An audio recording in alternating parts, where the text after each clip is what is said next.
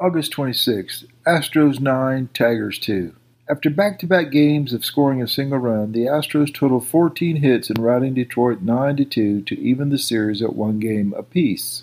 Alex Bregman had a homer, 2 doubles, and 4 RBI, and reached base in 5 of his 6 plate appearances to lead Houston. Jose Altuve, Yordan Alvarez, and Jose Abreu had 2 hits apiece. It took Hunter Brown 91 pitches to complete 5 innings, giving up 2 runs while striking out 9 to earn his 10th win of the season. The Astros got 4 shutout bullpen innings, 1 apiece from Kendall Graveman and Ryan Stanek, and 2 from Ronel Blanco. The Astros are 73-58 and 1 game behind the Texas Rangers and Seattle Mariners.